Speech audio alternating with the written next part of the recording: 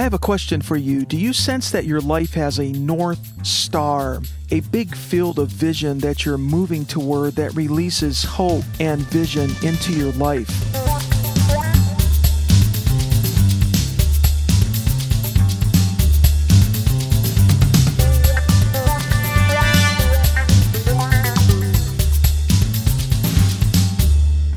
Hey there, my friend. Welcome. This is Jesus Smart, the podcast, episode number 53. The horizon we're moving toward is that Jesus knows how life works best now. The future is His, and we're starting to experience it in the present. You can hear the previous 3 episodes in this series, Achieve. Episode 50 is with Joshua Falto, High Def Living for a New Season.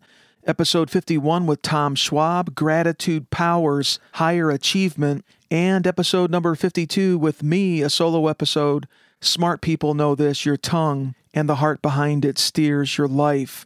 Ken Roberts is our guest today to close out this mini-series. He's an author, speaker, online trainer, and life coach. You can see his mothership, KenLRoberts.com, his website. With Christ, our life is about a stewardship. It's not how we normally think of success, being faithful and leaving the results to the Creator.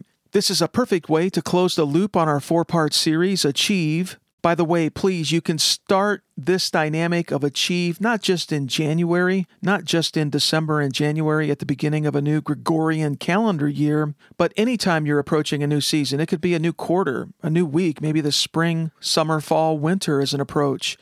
Or maybe you're just up against a new edge, a new life horizon that's unfolding, and it's obviously a new season. Maybe you're moving, starting a new career.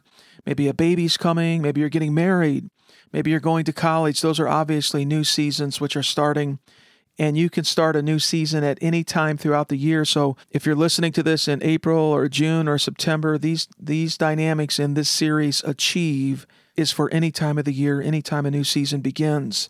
I think you'll enjoy and benefit from this dialogue. Please forgive the audio connection.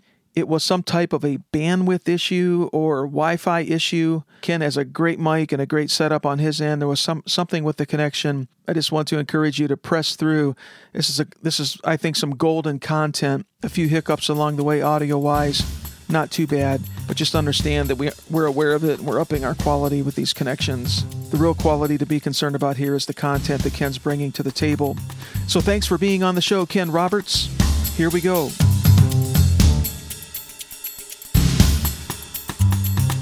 Okay, Ken Roberts, thank you for investing time with us. I was going to say spending. I'm going to say investing. How's that sound? That's a good word. That's better, isn't it? It's better. Yeah, when we spend things, it seems like we're losing things, but when we invest, there's a promise of a return, right? It's good to be back with you. Yeah, I kind of been doing the same thing, Brian, instead of saying busy, which is a very common in our language, I've tried to say I've been purposefully productive, which is it's a whole different thing than busy. Busy is one thing, being moving ahead, but being purposefully productive, you can still be busy, but it's in a different way. I love that, and it's amazing how we can use new language and sort of reframe our thinking. I really like that. We need to be intentional about our words, about our language. That's good. We've been on this little mini series that's simply been called Achieve, and it's obviously at the first part of 2019. However, Ken, we're saying that we really shouldn't tie this stuff to December and January. We should be thinking about these issues maybe on a quarterly basis or somehow throughout the year, right? Like new seasons and not just waiting until the Gregorian calendar ends in December, right? Yeah, I think, the calendar helps us just because it's kind of in our own rhythms, but for sure it needs to be done on seasonal way. I think about it in a couple of different things, Brian.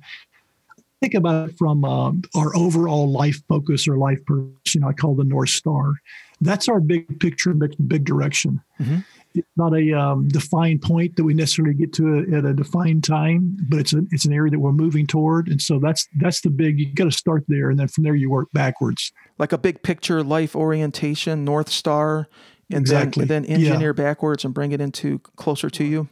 Because productivity and even time management, it's good. We need time management, but time management has its most purpose when it's connected to our overall life purpose and life goals. So we start from the big and move to the small. Do you think it's helpful to think of like a 90-day year, think of quarters, and instead of like 365 days, but maybe have yearly goals. And it's, as you're saying, generally orientated towards this larger, longer North Star view horizon. But should we break it down into quarters, the so-called 90-day year? I think it's a good way to do it. If I had a 4-step process, which I don't necessarily, but it would be starting from your big North Star. Your overall. Hey, who would I want to further become? What I want to further accomplish? Whatever I feel my assignment on the planet is, so to speak. And then you move from there. Where do I want to be to 3 to 5 years? Just large brush ideas. I'm like you. I write some books, so it takes me for me, it takes me a couple of years to write a book. Mm-hmm. So I have to have that out there 3 to 5 years. I want to do this, and I feel like I've got a couple more books I want to get out, and et cetera. So that's a 3 to 5 year big brush thing. Then I move it back to a yearly goals. And so if I look at 2019, what 7, 8 things do I feel like I want to accomplish this year? They say if you do over more than 7 or 10, it's too many, So, and again, I list those what they are. I've got them. I have a book that I use that I keep them in. Then from there, I move to the quarterly ones. So this quarter, of those 10, what steps am I going to take toward either all of them or only 3 of them? But then that quarter gives me focus. So yeah, it's going from the big to the small. Then from the quarter, I move actually to my weekly preview. What 3 big wins am I trying to do today? Today, we're doing this recording. It's on a Thursday. So today, what 3 things am I trying to accomplish that are connected to my weekly goals, quarterly goals, yearly goals, life purpose goals? And so, and then that helps me to know, okay, the next 8 hours, if I have three undivided hours, blocks of time, here's the 3 things I'm going to try to accomplish today. So that's a big brush. It's not everybody works that way, but it's really a way to think about it. I think it is. So I think we need to paint the canvas of our lives with big brush and smaller brushes, right? Exactly. Just to use that sort of that metaphor. Yes. How are Christ followers doing today with like these issues of personal life vision and strategic planning, goal setting, and then being able to tactically execute on those goals like you're talking about?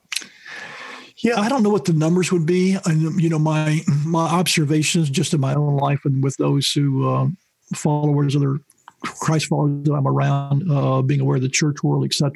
It doesn't seem like it's as high as it should be. I have said to you in the past in some conversations we've had that really I think as believers, we should be the most motivated, most productive, most purposeful people on the planet. We've got a message to communicate. We got a life to live. We got, leaven of the kingdom to, spread, and et cetera. So when you think about it, we should be the most productive and the most purposeful. But I would say that my experience has been that we're not. And I'm not sure exactly why. I think there's maybe a couple different things. A lot of the personal development material, I think simply mixture in it.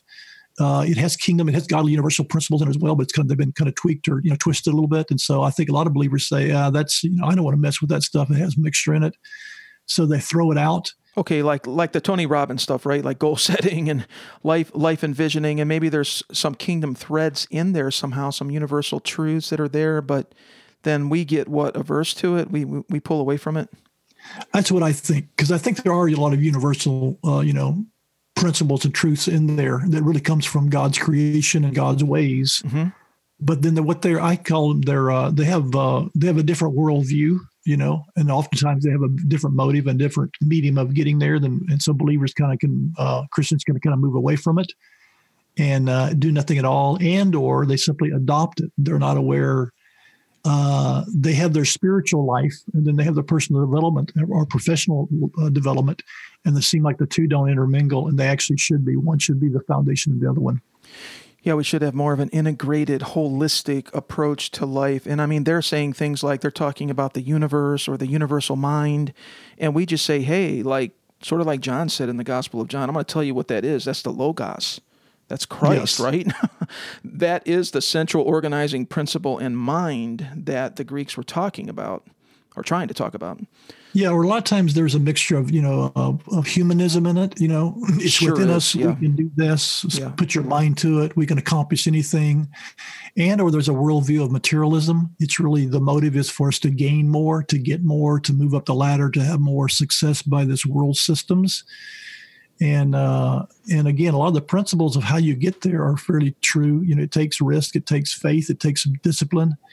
It takes growth. I mean, it has a lot to do with what we see, what our meditation is, what we speak on, what our confession is. So all those things really are biblical principles that are used in the personal development movement, but they can again be have a different worldview behind them and a different motivation behind them. Yeah. But as a follower of Jesus Christ, I think we should be fruitful because it's my conviction, and I hope I have interpreted the word properly on this. I believe that one day I'm going to give an account for what I've done with what the gift and the opportunity God's given me. I'm obviously not going to get to heaven based upon that, so I'm very clear on that. But I do believe that there's there's a somewhat of a report card, a reckoning with what I've done with my life when I've been on the planet. There sure is. And I've recently, Ken, have found myself thinking like, Paul tells us in Corinthians that we are all going to appear before the bema seat, the judgment seat of Christ, and we will be appraised for our works done during this time on earth. And I'm not going to be able to hold my wife's hand there. I mean, it's going to be me by myself. And so I'm trying to work back from that point. I'm trying to keep that horizon like consciously in front of me and that sense of stewardship, right, and responsibility. Yes, same with me. That's what I say. The thing from a biblical point of view, this whole thing about development, personal growth,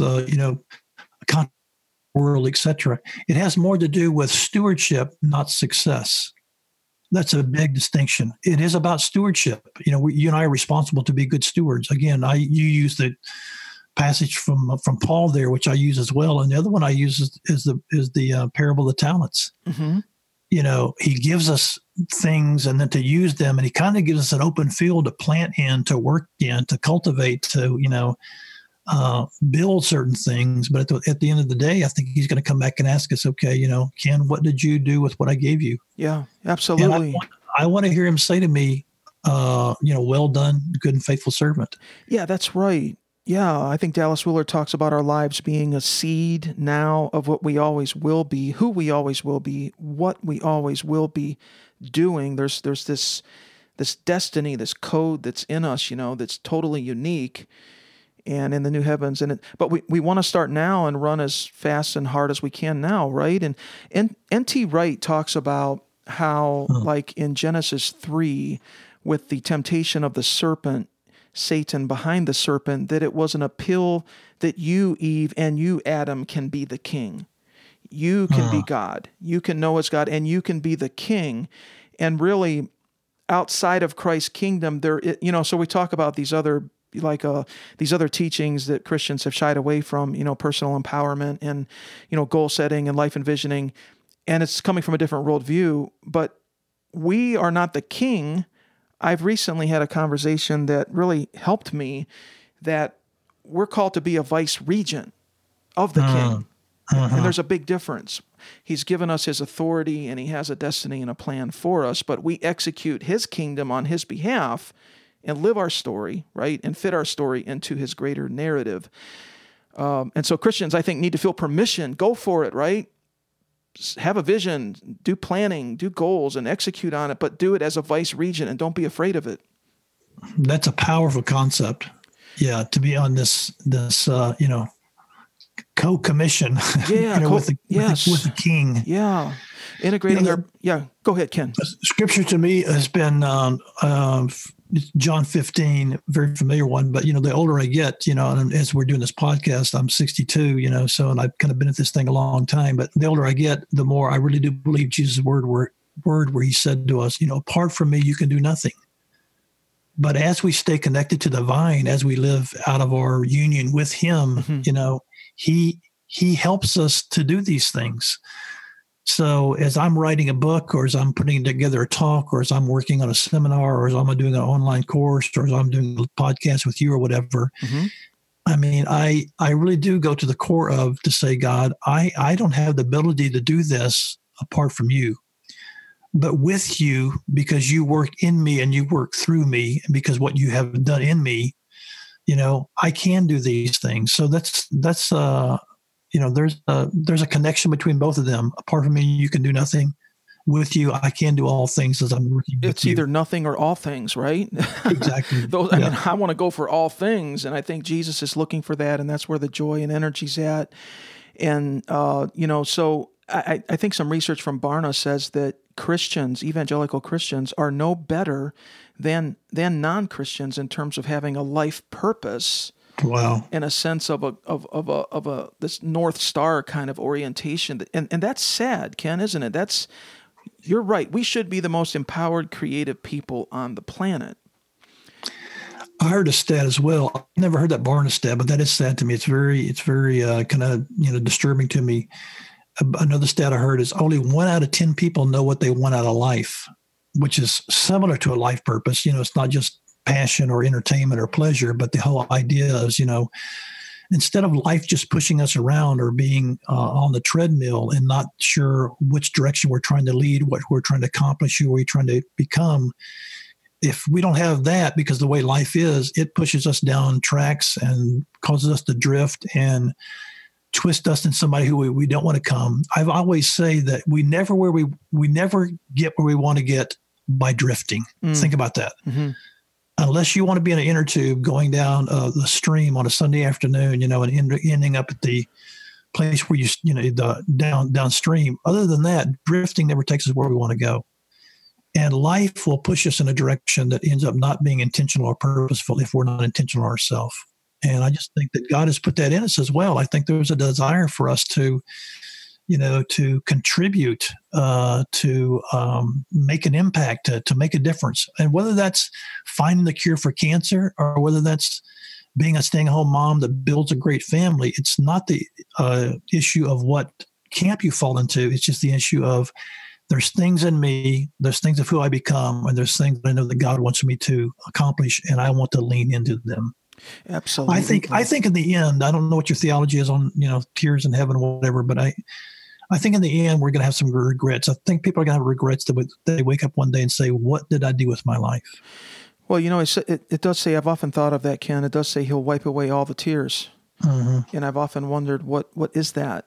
Where are they coming from? Yeah. Where are those tears coming from? And I've sort of feared what you're alluding to, that some of that could be regrets or missed opportunities or living well below what Jesus was asked, the high calling that we have, living well below it. But he does wipe it away and heal it and restore it. But why? I mean, we need to think about that right now, don't we? Yeah, we do. Instead of drifting down some lazy stream in an inner tube with a can of beer and some sunglasses on or something, right? Right, there you go. That's picture, quite the picture, isn't it? Yeah, it is. And it's just a muddy river. I mean, I'm not sure how motivating or inspirational that really is for like a life vision, right? But right. The picture in James 3:4 is that we are a ship, and it's a great ship, it says. And, we have many great issues in our lives, and there's a lot of things going on in our lives, and a lot of edges that we're working on and such. And it also talks about great winds there that blow upon the ship. But it talks about our speech or our tongue as a rudder.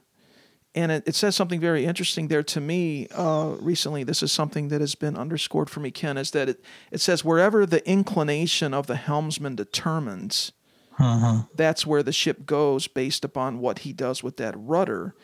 And, of course, the rudder is our speech. Behind it, it's a heart that speaks through us, but just the issue there of clarity, Ken, and direction, instead of just floating down a river, even though there may be storms, right, and winds, and it's a big thing that we're navigating, what is your inclination? What is your clarity? Yeah, some of the stuff that I've kind of put together and some stuff I've studied, and there's there's lots of different stuff out there, and a lot of it's good. I'm surprised, Brian, by how I've never done any work on trying to determine what their life purpose may be. And again, when I talk about a life purpose, it's not a 70-year, 75-year life plan. It's not a straight line, but it's an indication of this is who I am. This is how I've been made. This is the design that's in me. This is maybe an assignment, that I have. And some of the stuff that I've worked on and it's been helpful as I've helped other people as well has been kind of a 5-step process. And I'll go through it real fast. Okay. But one is what's called sovereign foundations. And sovereign foundations is simply, other people call it early formations, but I call it sovereign foundations. Sovereign foundations, okay. Yeah, because of the biblical world. All of us were born at a certain time, certain place, to a certain family. And we experience things in the early part of our life, sometimes positive, sometimes negative, that have shaped us. And that's sovereign foundations. I was born, to a large family. My dad's a pastor. I grew up in the South. I was around church all my life. I had a great upbringing. Missionaries were around my life. Evangelists came through, so I was involved. My family was very musical. We traveled a lot. So but my point is, all those things shaped me early on. They were sovereign foundations. Now, other people have different upbringings, but still, our past, I always say, our past is a raw material to our redemptive future. Sure. Our past is a raw material to redemptive future. So God uses our sovereign foundation. That's something we don't choose. We're born into that, right? We have no choice in that. So there's a sense of sovereign design over that. Yes. Yeah. And he will use it in our life, and he will actually use it as part of our North Star. So that's the first step, sovereign foundations. The second one is the area of gifts. Gifts. What are we gifted at? And again, sometimes we make this way too complicated. And I have a process where you kind of ask 3 or 4 questions, and basically, what your top gifts are. Mm-hmm. And so that's the second one. All of us have certain 4 gifts. I call it a gift cluster. Mm-hmm. Third is passion. This is when I coach people through this is oftentimes one of the most difficult things, is people to actually unearth their passion. What am I really passionate about? Yeah. What's so difficult about that? What's the challenge with people? I think life disappointment, disillusionment, oftentimes has pushed it underneath. It's those have become layers. Mm-hmm. Is it like maybe uncomfortable work that we have to do? Yes, we definitely have to do that. Yeah. It takes a little effort, takes a little time. Sometimes it's disappointment. I've always said, our dreams are the place of our greatest pleasure and the place of our greatest pain. Mm-hmm. So if a person has a passion to do whatever, you put whatever it is, let's say it's, write a book, and they've never done it. And actually they wrote a book and only 3 people, read it. Well, that's gutted them of a passion there, yet the passion may still be there. Yep. So passion is the third thing. What are we passionate about? And we all have those things if we trace them in their life. They're passions that don't go away. They may mature, I say, and they may morph some. They're still there. And can I ask? Yeah. Can I ask him that the fact that they don't go away, that they're like chronic passions in a good sense, is that a sign that this is something the Creator has sort of built into you? Exactly. You're exactly right. Yep. So that's a sign that there's a seed there of a passion that the Creator's put in you. Mm-hmm. So that's the third one, is passion. The fourth one is really our personality or our temperament. Temperament. Okay. Yeah. And again, people do a lot of personal profiles and temperament tests and et cetera. But if you do those in the context of your North Star, God creates us in a certain way that aligns us with what we're called to do. For example, again, I'm using myself a lot. It's this example, but I do a lot of writing and thinking and prep and reading and et cetera. So by nature, I'm a contemplator and an introvert. Come on, Ken. Yes, I am. I love it. No, I know you are, and I personally love those temperaments. But go right ahead. Okay. So what I'm saying is, I couldn't do what my life assignment is if that wasn't part of my temperament. Sure. I mean, why would God give us a temperament that's like antithetical to His design for us? Right? Exactly. So He matches those things up, and if you look at those, they will also give you an idea. So that's the fourth one. Here's the fifth one. Then, the fifth one is our life shaping experiences. So again, all of us have had things in our life, whether they're early on, later in life, different seasons of life, that have really shaped us. And I've gone through things, a little bit of my story. I won't tell it here, but I've gone through things. You've gone through things that end up being really life-shaping experience. Now, the thing that's powerful from a biblical worldview is that God uses all those things and puts them in our life and helps us to point us to our North Star. So my point is, if people would simply do a little bit of homework and a little bit of what personal development people call it, reading their own life. Okay. Sovereign foundation, gifts, passions, temperament, life-shaping experiences. It jumps out on the wall when you do this and you realize, wow, this is what I was designed to do. This is the direction I need to be leaning toward. Yeah. It gives people purpose and motivation. And then when you get knocked off your horse, as I say, which life does for all of us, we have seasons and situations, and life just overwhelms us. We at least know what horse to get back on, and which direction to lean into. Where's my horse? And right? If you don't have that, it's just spinning from one season of chaos or meaninglessness to the next. At least you know what horse to get back onto. What a great statement. So, Ken, you're saying instead of binge watching Netflix, we need to spend some time reading our own life, right? And I've run across some research recently that says one of the key elements of personal happiness is having these horizons and having goals and moving toward them. That's a key element. There are other factors in happiness, but that is a core one. A sense of direction, a sense of movement, right? Yeah, a sense of purposefulness. I mean, they even say, even some of the studies show, or maybe some of the things that you've read, even with where you work, if you feel that your work is meaningful, you get up in the morning and you have motivation to go. Mm-hmm. So just take that and multiply it over the entirety of our life, all the holisticness of our life. If I feel like my life has purpose and a purpose that God's given me, and I'm at least stumbling toward the right purpose, I'm stumbling in the right direction, it gives me motivation, it gives me purpose. It helps me to deal with the headwinds that come at us. It helps me to deal with the dark days, or the days of discouragement or whatever. But I at least know this is the purpose I'm trying to lean into, because I do think at the end of my life that God will say, I want him to say, "Well done, good and faithful servant." And to me, again, Brian, that has nothing to do with externals. It has nothing to do with how many books I write and how many people read my books and how many people hear me speak and how many people listen to this podcast and how many people think I'm great. Mm-hmm. I mean, those things are all secondary. It has my own motivation as a faithful son responding to the direction of the Father, that at the end of my life, that I feel like I have been a good steward with what he's given me.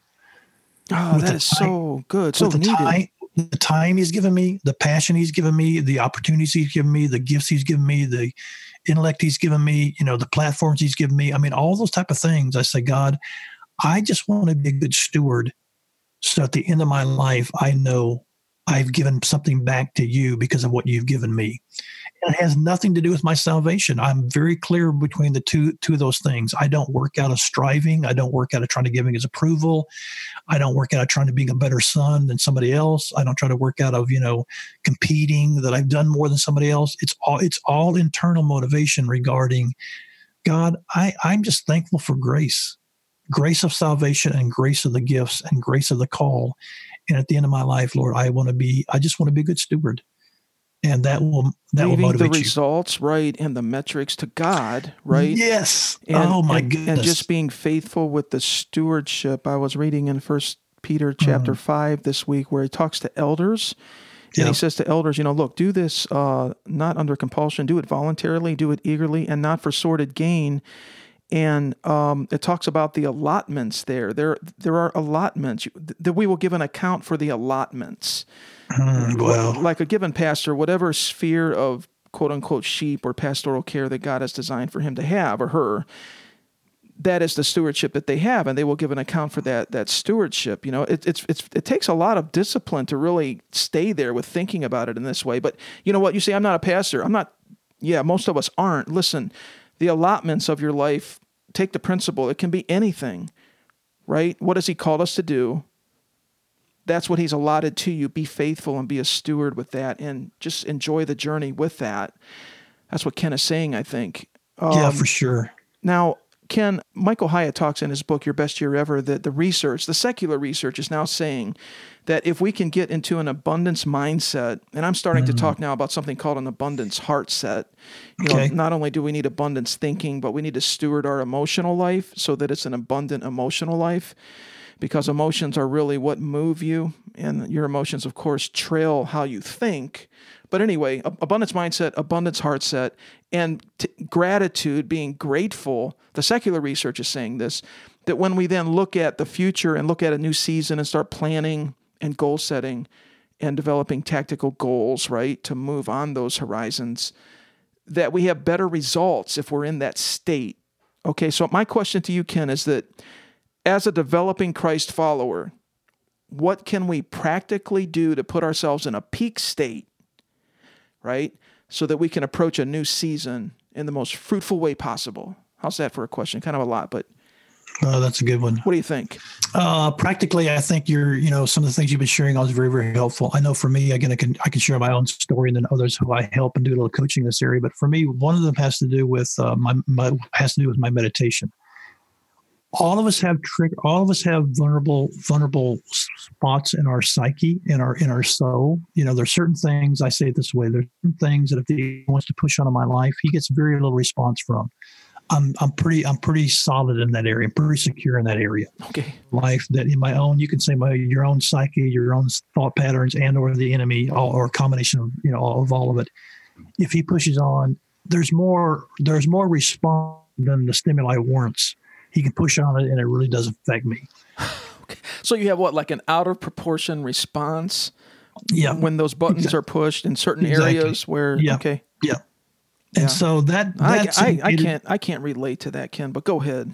I know you can't. You're so all together. Yes. But I've listed, what my 4 top ones are. And what I've done is, in contrast to those, so I've listed them, not only listed them, but I've described and defined what they feel like and what my responses are when that's happening. Okay. This is called readiness, people. This is called preparedness. Go right ahead, Ken. And this may be more than you want admitted, yeah. Okay. And so what I've done is that I've in response to those, I have a meditation. I have meditations, biblical meditations on each one of those. So anytime I begin to feel, I'll give you one of those just for an example. One of mine is the fear of rejection. I'm traveling right now. I'm going into a lot of different places, unfamiliar faces and having to do a lot of different communication with people who I don't know. It's my first time. Okay. It's a different environment. So what I'm aware of is that the enemy can really push on me with rejection. Okay. And when I start to feel that, I become timid. I start to pull back. I start to go inward. I'm not as engaging. I'm not serving others, So I know the dynamics around it when that's happening. So what I've done is I now have scriptures on basically identity and purpose. That's my counter to rejection. And every time I start meditating on my identity in Christ, and I'm a son loved by the Father, and I'm accepted in the beloved, and etc., it pulls me out of that path that I want to go down. Yep. Of rejection, and it moves me back to a real secure emotional state. Okay. So I would add to your confession that you've been talking about is our mental state obviously is also what we confess, or our confession affects our mind, and our mind affects our confession. It goes both ways. So one of the things I would encourage people to know is really to have good biblical meditation, because our emotions, our mind is the control center of our life. Some people would say our heart and et cetera, but you know what I'm saying is that our mind affects everything else. And so our meditation, biblical meditation, is very, very important, because then it affects our emotions, it affects our motivation, and it affects our direction in life. So that would be one thing I would start with. Second thing, go ahead. Super good gold right there. Go right ahead, Ken. So I do that every morning. It's my morning ritual. I spend time in meditation every morning, biblically. So you're like preemptively meditating and affirming and praying in some of these areas even before the buttons are pushed? Totally, yeah. So you're like staying on the front of the wave with this. Yeah, and then I can feel it when the buttons are starting to be pushed. I can feel it when I'm pulling back. I can feel it when I'm feeling uncertain. I can feel it when one of my fears, and I'm just sharing this for illustration. One of my big trigger points, probably my biggest one, is the fear of my financial future. Oh. And I've got things behind that. I've got reasons. I've got there's a history behind that, which don't need to tell. But the enemy can push me regarding my fear of death, and he hardly gets no response. I am not afraid of death. I love life. I appreciate life, but I'm not afraid of death. But he can push on in my mind the fear of my financial future, and it can spiral me downward really, really fast. And behind that, there are like probably memories and deep scriptings of experiences, right? Exactly. Exactly right. Made those grooves deep. Yep. There's a reason for that trail. Yep. There's a reason for that trail. So if I start to feel that, guess what I do? I immediately go to the meditations that counter that. And it brings me back to a place of health, wholeness, motivation, mental clarity. And it brings me back to motivation for my purpose again. But if I don't go to that, then it leads me down a trail that's just not good. So I preempt those things by my morning meditation. So you're saying it goes beyond just having these things like written down and you know where they're at that you can run to when there's a crisis and the button is pushed. You're saying on a consistent basis, you are preemptively establishing your heart, right, against it, even before they flare up. Yeah, that's totally right. So when they flare up, your heart is already established in that area and you're much more able to deal with it. And then if they do flare up, I know where to go immediately to respond to them. I'm not scrambling and wondering now, what should I do? And do I have any scriptures to meditate on? And, how am I going to respond to this? So yeah, it's a preemptive thing as well as a immediate responsive thing that happens. So that's a big one because that does affect it affects our direction in life. It affects our motivation in life. It's a way that it affects how we see life. It affects our confession about life. So that's one of my first ones. Boy, scriptures that are coming to mind are, of course, Romans 12:2. Be transformed by the renewing of your mind. Don't be conformed to this age, but be transformed by the renewing of your mind. There's another one in Ephesians chapter 4 that says, let the spirit of your mind be renewed. Yeah, exactly. And I think that this even goes deeper. It penetrates deeper, it seems to me. What do you think, Ken, that there is a spirituality to our mind for good or for bad? Totally. There may be strongholds, and there's also strongholds of the Lord in our mind and strongholds of the enemy in our mind. And we have to not only in some kind of just an intellectual way or a top of mind way of just renewing our mind with truths, there's actually a spirituality to our mind that needs attention. And I think that when what you're saying here, this is what makes me think of it, Ken, is that you're talking about meditation and prayer and scriptural affirmation that really gets at the spirit aspect of how we think, how we feel. Yeah, and this one would be one of the things, again, that I would say is a universal truth with the whole personal development. It's because in all personal development literature, you can't read any of it without saying, meditation is very, very important. But so that's a godly principle. Again, Romans 12 that we just quoted in some other places, it's a godly principle. And so putting the word in us, all change starts in our mind. Now, as a believer, change starts with our new nature. Mm-hmm. But once we have a new nature that comes to us through salvation, all other change, I can guarantee you this, all other change starts in our mind. If you or I are going to move to a next level of growth, guess where for me it has to start? It has to start in my head.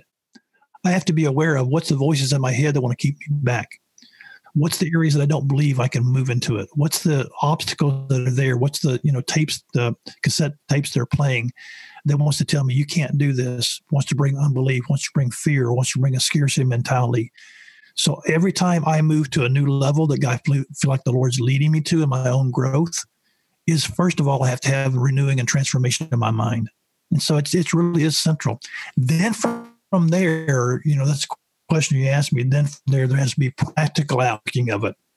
Stephen Covey, a great personal development guy from many years ago, many people would kind of know that name, but he used these two illustrations, which I think are good. He said you have to move from your compass, which your compass is the idea of your North Star. It's your direction you're going in. You want to move toward, right. And you have to bring it to your calendar. So you have to move it from your compass to your calendar, which is execution.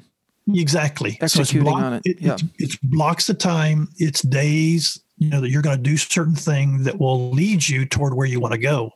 And so you move from, okay, who do I want to become next? How do I want to grow in my nature in Christ? What's he showing me to, he wants me to further do? What's my next assignment? How do I want to grow? What's the contribution I want to make next? So if I looked again 3 years down the road and I said, here's where I feel like I'm supposed to be, guess what I have to do? I have to back it up to this year. Then I have to back it up to this quarter. Then I have to back it up to this week. And then I have to back it up to this day. Yeah. And that's where I have execution. Blocks of time in my calendar that I really, I guard. For me, I guard certain blocks of time that I'm doing my big stuff then. Yeah. So that I can, because again, I tell people, You don't need any special powers. I don't mean this sacrilegious. You don't need any special powers to predict where you're going to be tomorrow. All you need is to know what seed you're sowing today will tell you exactly where you're going to be tomorrow. Yeah. So if I'm going to be a better writer tomorrow, guess what seed I have to be putting me today? I have to be learning how to write better. If I want to be a better communicator tomorrow, guess what I have to do today? I'm going to have to be studying communicators that will help me to improve where I'm at and where I want to be tomorrow. If I want to be a better dad or a better husband tomorrow, and I want to grow in gentleness or kindness in the fruit of the Spirit, guess what I have to be doing? I have to be meditating on that and to be doing very practical things in the way I respond to my wife, so that in 3 months from now, I'm more kind and I'm a better person in that area. It's not rocket science, and it's not a mystery about who you and I will be tomorrow. So we become our own fortune teller. Oh, man. Without a doubt. Now, again, you and I don't know what's going to happen. We don't know what roadblocks are going to come. We don't know what, challenges may come in our way. I mean, none of us can predict that. And I'm not trying to say that, but you're exactly right. Who you and I are going to become, it's not a mystery. It has everything to do with what we're sowing in our life today. And how do we determine what we're going to sow in our life today? It determines by how we're going to use our time and what blocks we're using to when we're sowing what into us when. So good. It's proactive. It is proactive. It's intentional. It's a will set. That fortune teller down the road who lives in that shack is a counterfeit to kingdom fortune telling. Yes. Which is a son and daughter of God. Yes. Who's picking up the thoughts of God about them and the dream of God through them, right? Exactly. My goodness, beginning to get in a peak state with your Father, beginning to write some things down, some plans and some goals, and beginning to execute on them in a smart, tactical way, you become your own kingdom fortune teller. That's really good. Let me add one other thing to that. And I know you probably have to wind this down, but let me add one other thing to that. And again, you may know these stats, and you may have heard these stats or not. The other thing I would add to that is our relationships, our peers, our colleagues, our co-laborers. I say it this way: they can't become a context or a cocoon to keep us in status quo. Okay, a cocoon. Yes. So every time we remain a larvae instead of a butterfly. So every time we're going to move to the next growth season in our life, we have to find people who are already there who can pull us in that direction. It doesn't mean we get rid of our friends. I'm not saying that, but we find people who are already there. They're 3 steps ahead of where we're at in the direction we want to go. And we have to, find them in our life so they can pull us in that direction. That can be from a podcast. That can be from a book. That can be from an online course. That can be from a mentor. It doesn't have to be somebody down the street where you meet with for coffee. If you can, that's great. But that's another thing I would say in a very practical way to be a high peak performance is to have the right people in your life that will move you in those directions that you want to go. Mm.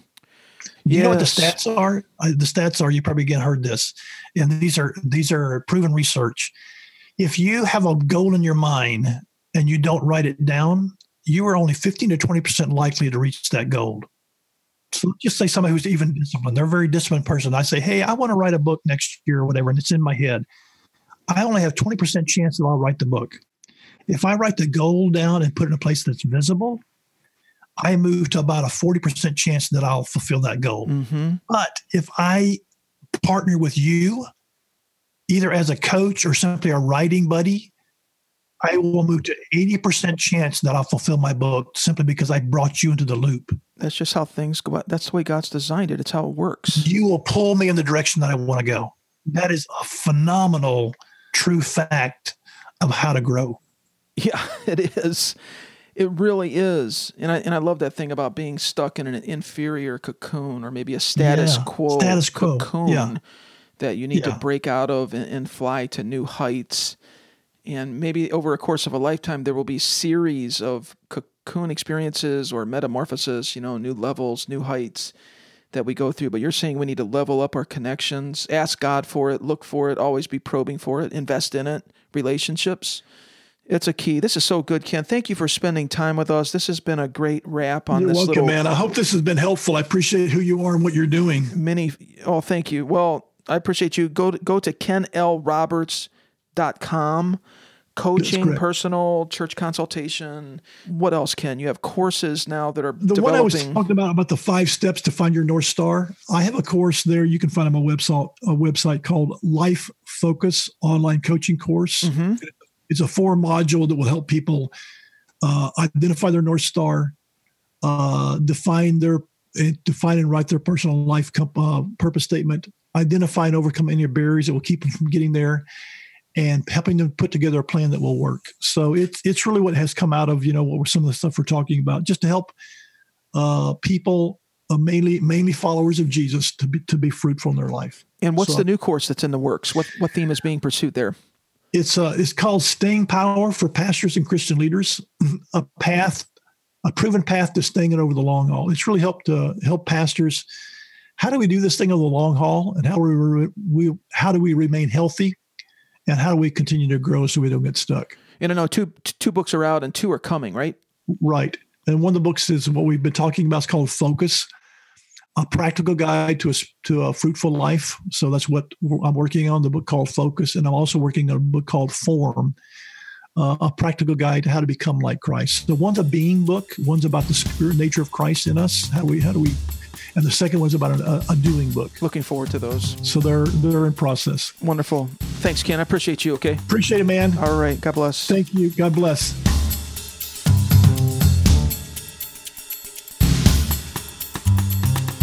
This series has been all about getting yourself into a peak state for planning and creating those focus points, goals, and creating simple tactical steps, plans to execute on our ideas to help us move towards successfully attaining our goals and entering into new productive seasons.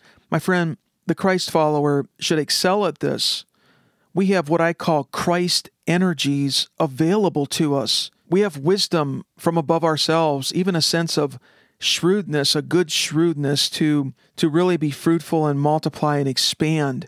And we have a bigger than everything story to connect with, to be a part of, and to connect our life story with that greater grand narrative that Jesus is unfolding. Friends, we're glad you're with us. Thanks for rating, reviewing, and even subscribing to this podcast, iTunes, Stitcher, or wherever you listen to podcasts. Jesus Smart is now on TuneIn, a large platform for podcasts, radio, music, news, and sports. And when you subscribe to any of these platforms, it helps others discover the content to see if it's a good fit for them. And of course, it's keeping you connected. Now, my friend, if you want to learn and get ahead faster, Jesus is the master teacher, and we're all seeking to learn. At best, I've said it several times, and I'm going to keep saying it. At best, I see myself as some level of an intermediate Christ follower, okay? But we're all seeking, we're all questing to go further and faster with the Lord, and there's some things that you can do to connect with us, and we can connect together in a sense of community, a sharing of information. There's a Facebook page dedicated to Jesus Smart. If you'll just go to Facebook and I think search for Jesus Smart or even Jesus Smart Real, I think it'll pull up the page to you. I encourage you to follow that page, to like it. You'll find links there to resources. It's a free online group. I would also encourage you to just apply and begin to act on what you're learning right away. It reinforces it, and you'll start to own it as you act on it and apply. And here's a big one. Teach. Teach everything you know. Lock it in by teaching someone. It's a good idea in life to share and teach everything that we know. Remember, knowledge is not power. That's been a popular phrase. Knowledge is really not power. It's potential power. And in the kingdom, if we're going to be real, kingdom knowledge is a heart relational knowledge with Jesus. It's not just a top of mind, prefrontal cortex, cerebral knowledge. From that heart knowledge, then, it's like a spring, and from it can flow practical knowledge, kingdom knowledge to elevate life and everything we touch with the potential of the kingdom of God. A way that you can share this podcast with others is to leave a review on iTunes with your biggest takeaway for this episode or another favorite listening app. And post and share this podcast on social media. We really appreciate it. You can visit JesusSmart.com to see the show notes page for this episode. Leave your thoughts and questions there. There's a contact page, and you'll quite often, more often than not, find additional resources to dive deeper on a topic on a given show notes page for an episode. Plus, you can sign up to receive a free weekly email for next-level ideas and practices to advance as a Christ follower. As always, with Jesus, our horizon is smart. Make it a smart week. All the best until next time.